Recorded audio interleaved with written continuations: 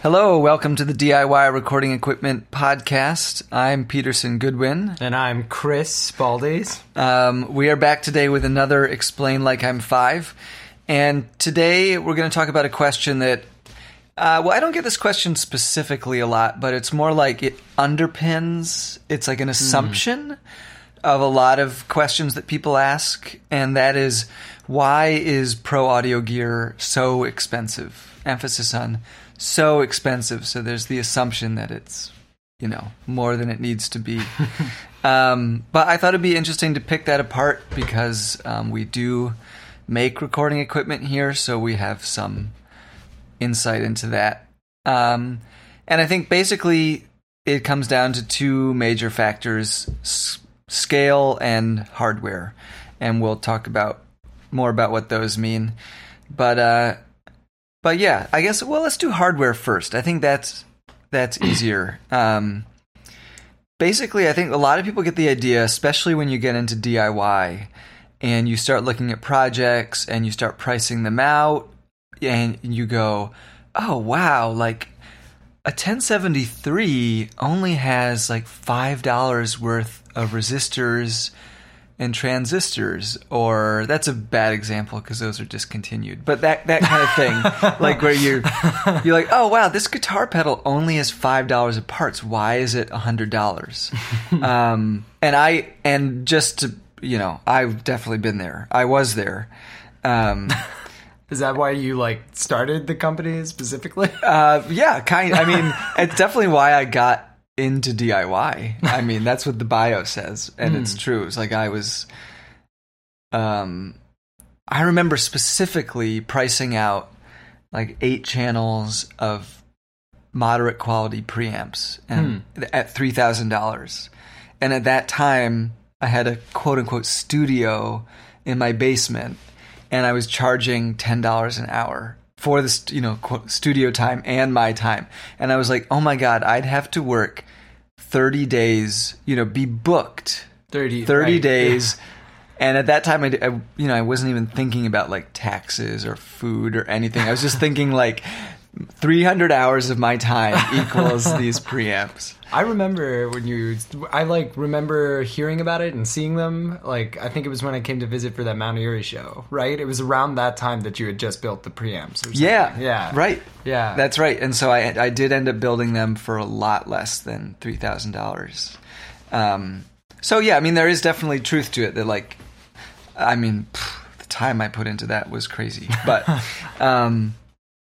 so the hardware aspect, though, is the stuff that you typically leave out of that equation when you're like, oh, it's only $5 in parts. And I did this exact same thing when I first built my first 8 channels of that 1512, which is an integrated circuit-based preamps. It probably was about $10 in parts for each channel. So I was like, oh man, this is going to be great. It's going to be like, $100.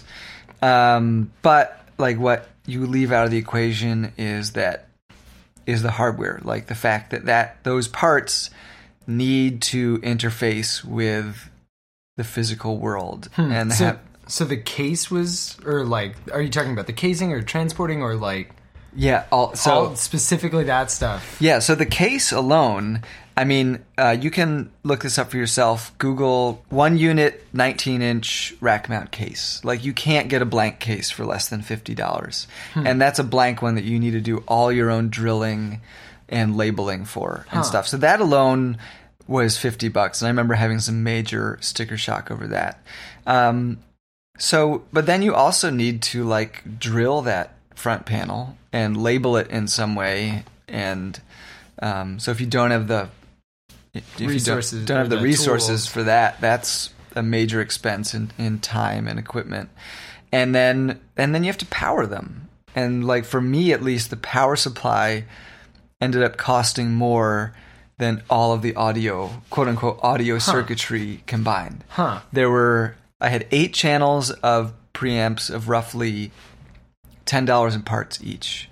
And the power supply, I think, ended up being $120 because I bought a kit. Oh, wow. So you're already at $250, $300 listed. And then was there more or?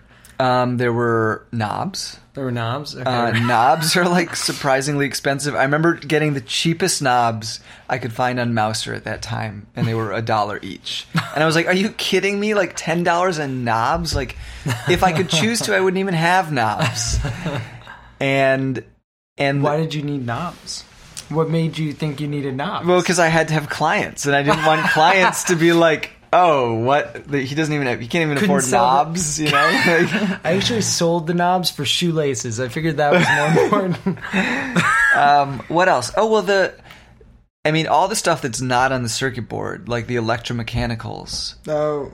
Though that alone, that's probably more than the circuit too. There's the XLR jacks. Oh yeah. The potentiometers, the switches, all that stuff is so expensive because it's like, I don't know why. I mean, I guess there are some good reasons why, but like the way the world has worked out is it's like super cheap to make these chips that have 1,000 transistors on them, but it's still not that cheap to make a little switch that goes back and forth because it can like break. It's got to sustain pressure and not get oxidized over time. So maybe you want silver or gold contacts and yeah, so I would say like for each channel of a preamp you have 2 XLR jacks, 1 pot minimum, and at least one switch. That's $5 right there in parts, in cheap parts. If you want the gold plated one, that's $10 at least. So you can see how that project ended up being at least $500 or $600 for me.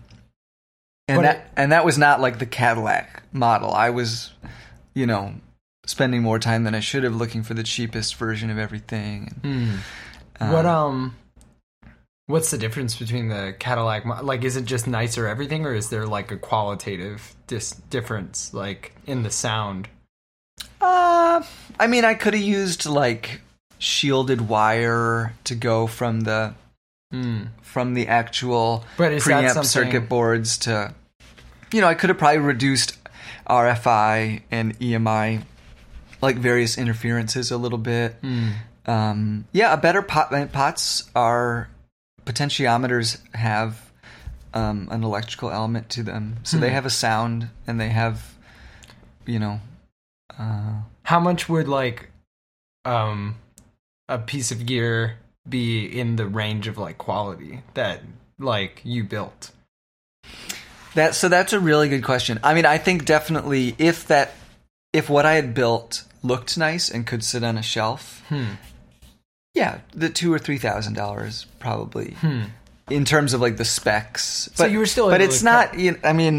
It's definitely not like that. It's definitely not like there's a direct correlation between specs and price. But you know that. I mean, right? Yeah. But like, that's the kind of thing that the preamps I built could sell for $2,000 to $3,000.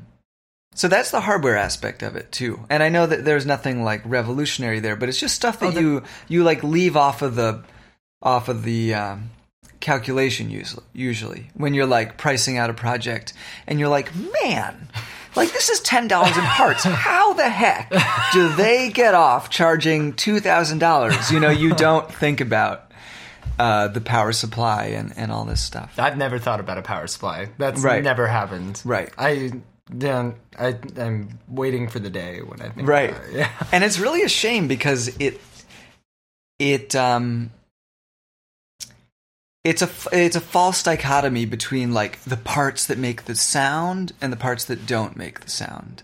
And it's true that like, this is what the whole color platform is based off. It's true that like 90% of the sound, or 95%, could be contained in like $5 worth of parts. But if you really, it's law of diminishing returns, right? Like if you want to keep getting that extra 1% of performance, you have to have an awesome power supply and a well-designed chassis that's going to block, radio frequency and electromagnetic interference, and nice jacks that won't degrade over time, and like that. So that's all like in a broader conception. It's all part of the sound. So it's not like you're just paying for stuff that you don't need. It's like, it's just that like it can be deceptive to think about, oh, this is the audio circuit. Oh, and then we got to put all this stuff we don't need around it. That's expensive. Right. That's not the case. It just kind of looks like that at first blush. You know? Do you think this is a tangent, but do you think, like, I remember we were talking about that bike that got kickstarted, and that it was a bike that he wanted to design a super cheap but long-lasting bike by minimizing elements of the bike that often need replacing, or like using specific, like, I don't know anything about bikes, but he was saying something about like tires that go flat less frequently or blah blah blah. Right. And like, do you think there are some formalities that, like, do you think there's anything in that realm that, like, we actually could do without that would make life easier, like a format change to like all one type of cable, or like not even using cables, or doing like wire into clamps or something, or like something along those lines that could actually lower the price, and then you wouldn't need nice ones because you wouldn't need nice jacks because you wouldn't have jacks to go bad in the first place. Like, are there like things that are actually luxuries that seem like necessities? That's a really good question. And it is a tangent. Right. No, that's a really good question, though. I mean, the first thing that occurs to me is I've seen mic cables where it's actually terminated in a terminal block, like screw terminal thing. Oh, wait, I'm sorry, I don't know what you're, like, oh, yes, like those little plastic clamp things down where you screw down the terminal into a wire. So that's one thing that would definitely be cheaper. And they don't break, and they're simple mechanic. Right. But it's also not like a simple plugging motion. This is true. I mean, that's a great question for like some out-of-the-box thinking that could push things forward. Another intuitive response to that is like a lot of the stuff that people leave out, and I've learned this the hard way, a lot of the stuff that seems like you're achieving elegance by leaving extraneous stuff out of the circuit is what makes it last longer. It's weird in audio that it seems like the more complex things often break less, because a lot of that complex stuff is there to prevent it from breaking, or to just make things operate in a more ideal way that doesn't stress the components as much. And so housekeeping is what you're paying for more often than not, or like not housekeeping, but like. So like I've really learned this all from Jens Junker, the Eisen audio guy who consults on our designs. And he repairs a lot of consoles. And so he's seen every failure mode you can see. And he's seen things like, so like one of the hot things is like transformerless mic preamps that are super transparent, and they don't have any electrolytic capacitors, or sometimes no capacitors in the signal path. And it's supposed to be like, oh wow, it's so transparent. Well, if you somehow get DC going through that, it'll go right to the speaker and blow out the speaker, you know? Like, so that's one of those things where you're like, the designer obviously wasn't thinking that they wanted that to happen, but they were thinking, oh, I'll make this more transparent, more elegant by taking out these components. That are actually like last line of defense, sort of. Right, exactly. Or even like on a much smaller scale, say there's some stray DC happening because some component in there, it over time has stopped behaving ideally. And that a small amount, way, way, way less than even half a watt of DC over time can destroy a pot. So all of a sudden you have dead potentiometers and everywhere, and it's like a sickness moving throughout as it finds things to break. Exactly. So so a lot of that stuff that it looks like, oh my god, why are there so many parts here? It's just a preamp. A lot of that just has to do with crossing the T's and dotting the I's. Wow. Yeah. So yeah, I guess that kind of falls under hardware, because it's like the kind of thing that if it didn't have to exist in the real world for a certain number of, and in the time dimension, you would leave out, and it would be cheaper, and it really would work be that day and be amazing, right? Like there's a schematic that's been going around for years and years, ever since Texas Instruments released this like mic preamp in a chip. Oh. And it's called the $5 preamp. And it's like just that chip and then an output driver and something to adjust the gain maybe. And it's like $5 in parts, and it on paper it's a preamp. But it's like in no way ready to see a recording studio. You know, if you built this $5 thing and put it in your recording studio, you know, and I'm not discouraging that at all. Right. Okay. But you would have a preamp that would work, but maybe it wouldn't work for that long, or maybe it could destroy something else if you haven't properly decoupled it from the outside world. And definitely, if you don't put it in a box, it's going to pick up whatever, you know, I Love Lucy 2 times a day or whatever. Like, I like that you picked that show. You know, the show's everywhere. Just can't get away from it. Yeah. Lucy, I'm home. Yeah, so that's the kind of stuff that, like, yeah, that's hardware, I think, in a nutshell. And the other component you mentioned earlier was scale. Yeah, so scale, right? And I think everyone's familiar with, you know, economies of scale. Like, the more you make, the cheaper it gets to make each thing. And it might not be immediately clear unless you've been in audio for a while, but that pro audio, especially the recording side, as opposed to the, like, live side, is a niche industry. Right? It's like, it's not big. There's like maybe 10 retailers in the US devoted exclusively to pro audio stuff. So it's definitely like, and there are certainly people who are, you know, in this industry who are doing pretty big scale, but compared to any other tech industry, it's very small. So along with that comes like, so say let's stick with what we've been talking about. Say I'm designing an 8-channel preamp that I want to have manufactured, and I want it to be cost effective. When I have the metal work done, to have the chassis made and printed and anodized and drilled and all that, a huge part of that cost is what's called NREs, non-recurring engineering or tooling fees, setup costs, basically. You know, it's like it takes a lot of time to set that stuff up. Maybe the manufacturer has to make a new die or something for some stamping, or make a jig to do something. So that stuff's expensive. But then once they start doing it, the more they do it, it gets spread across more and more units. Right, exactly. So like in audio, in pro recording audio, we who make stuff have to amortize that NRE over a much smaller number of units than someone who's doing, hence, you know, smartphones or something. Right. And that's true. And you could think of that startup cost and apply it to pretty much everything in the business, like R&D. Like maybe it takes you a year to design an 8-channel preamp. You got to spread that across. Yeah. Right. You know, like if say you're really knocking it out of the park and you're selling 1,000 of these a year.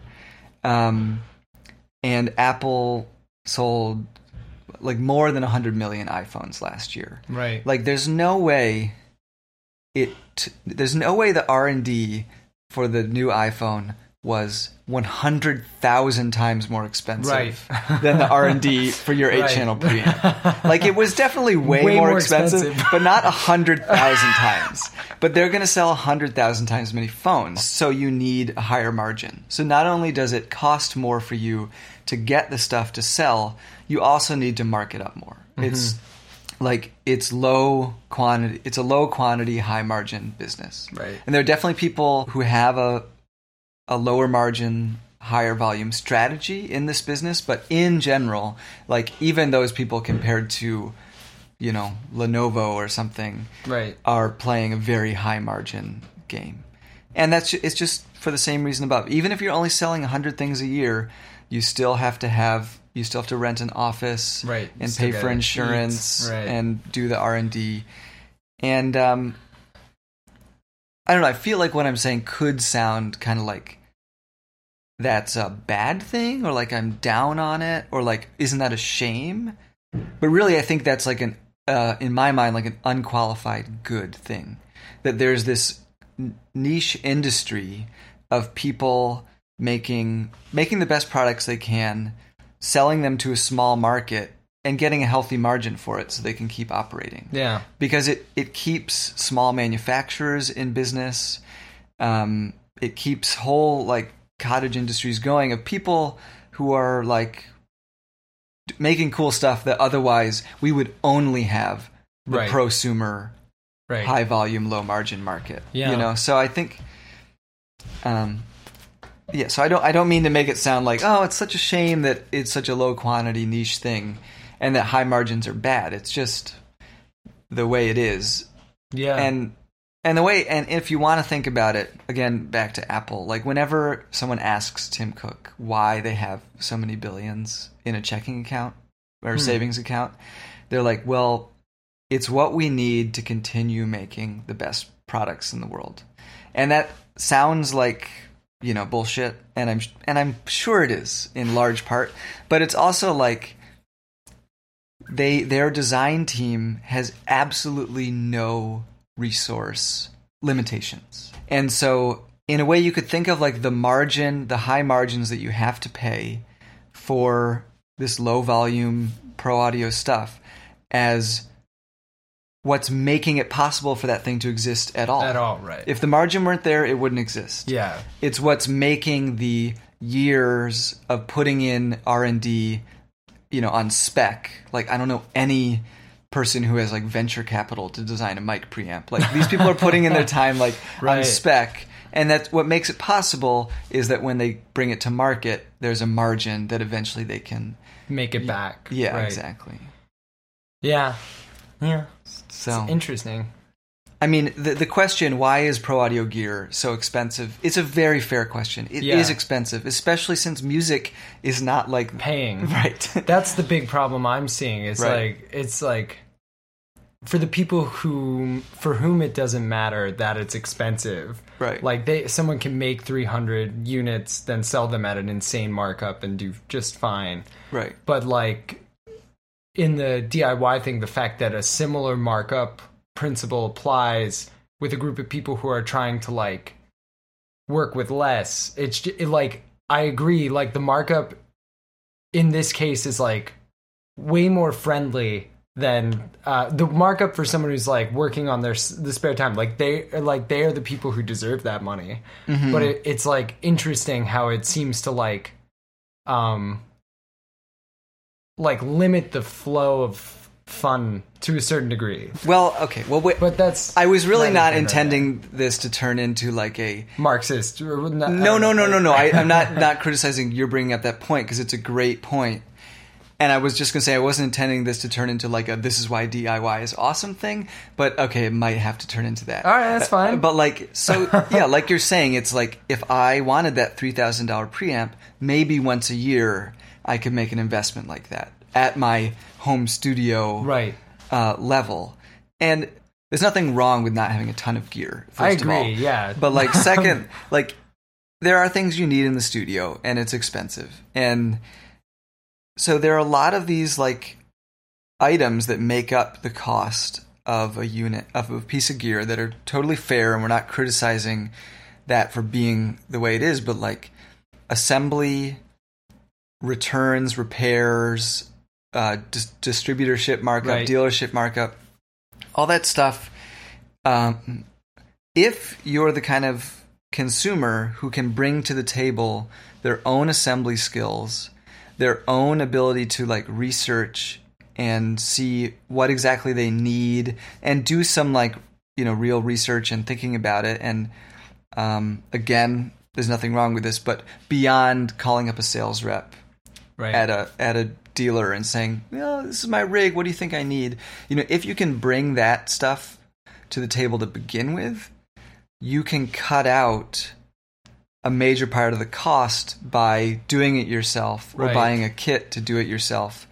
And the even cooler part about that is that when you are that kind of consumer, like we are, that stuff is not a cost to you.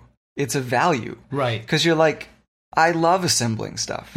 So the ability to assemble it isn't a cost for you. It's not like, oh, well, it's cheap, but I have to spend my time building this thing. It's like, no, it's cheap and I get to build it and I get to geek out researching gear and components and stuff for hours, which in itself is also intrinsically valuable to me. It's true. So that's kind of why it's, okay, I was hoping to not have to say this, but that's why like DIY is so freaking awesome.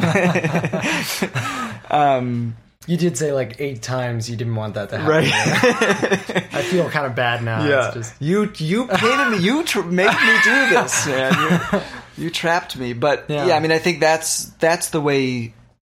That's the big way to make having this gear possible. If you're not liquid. Yeah. You know. Yeah.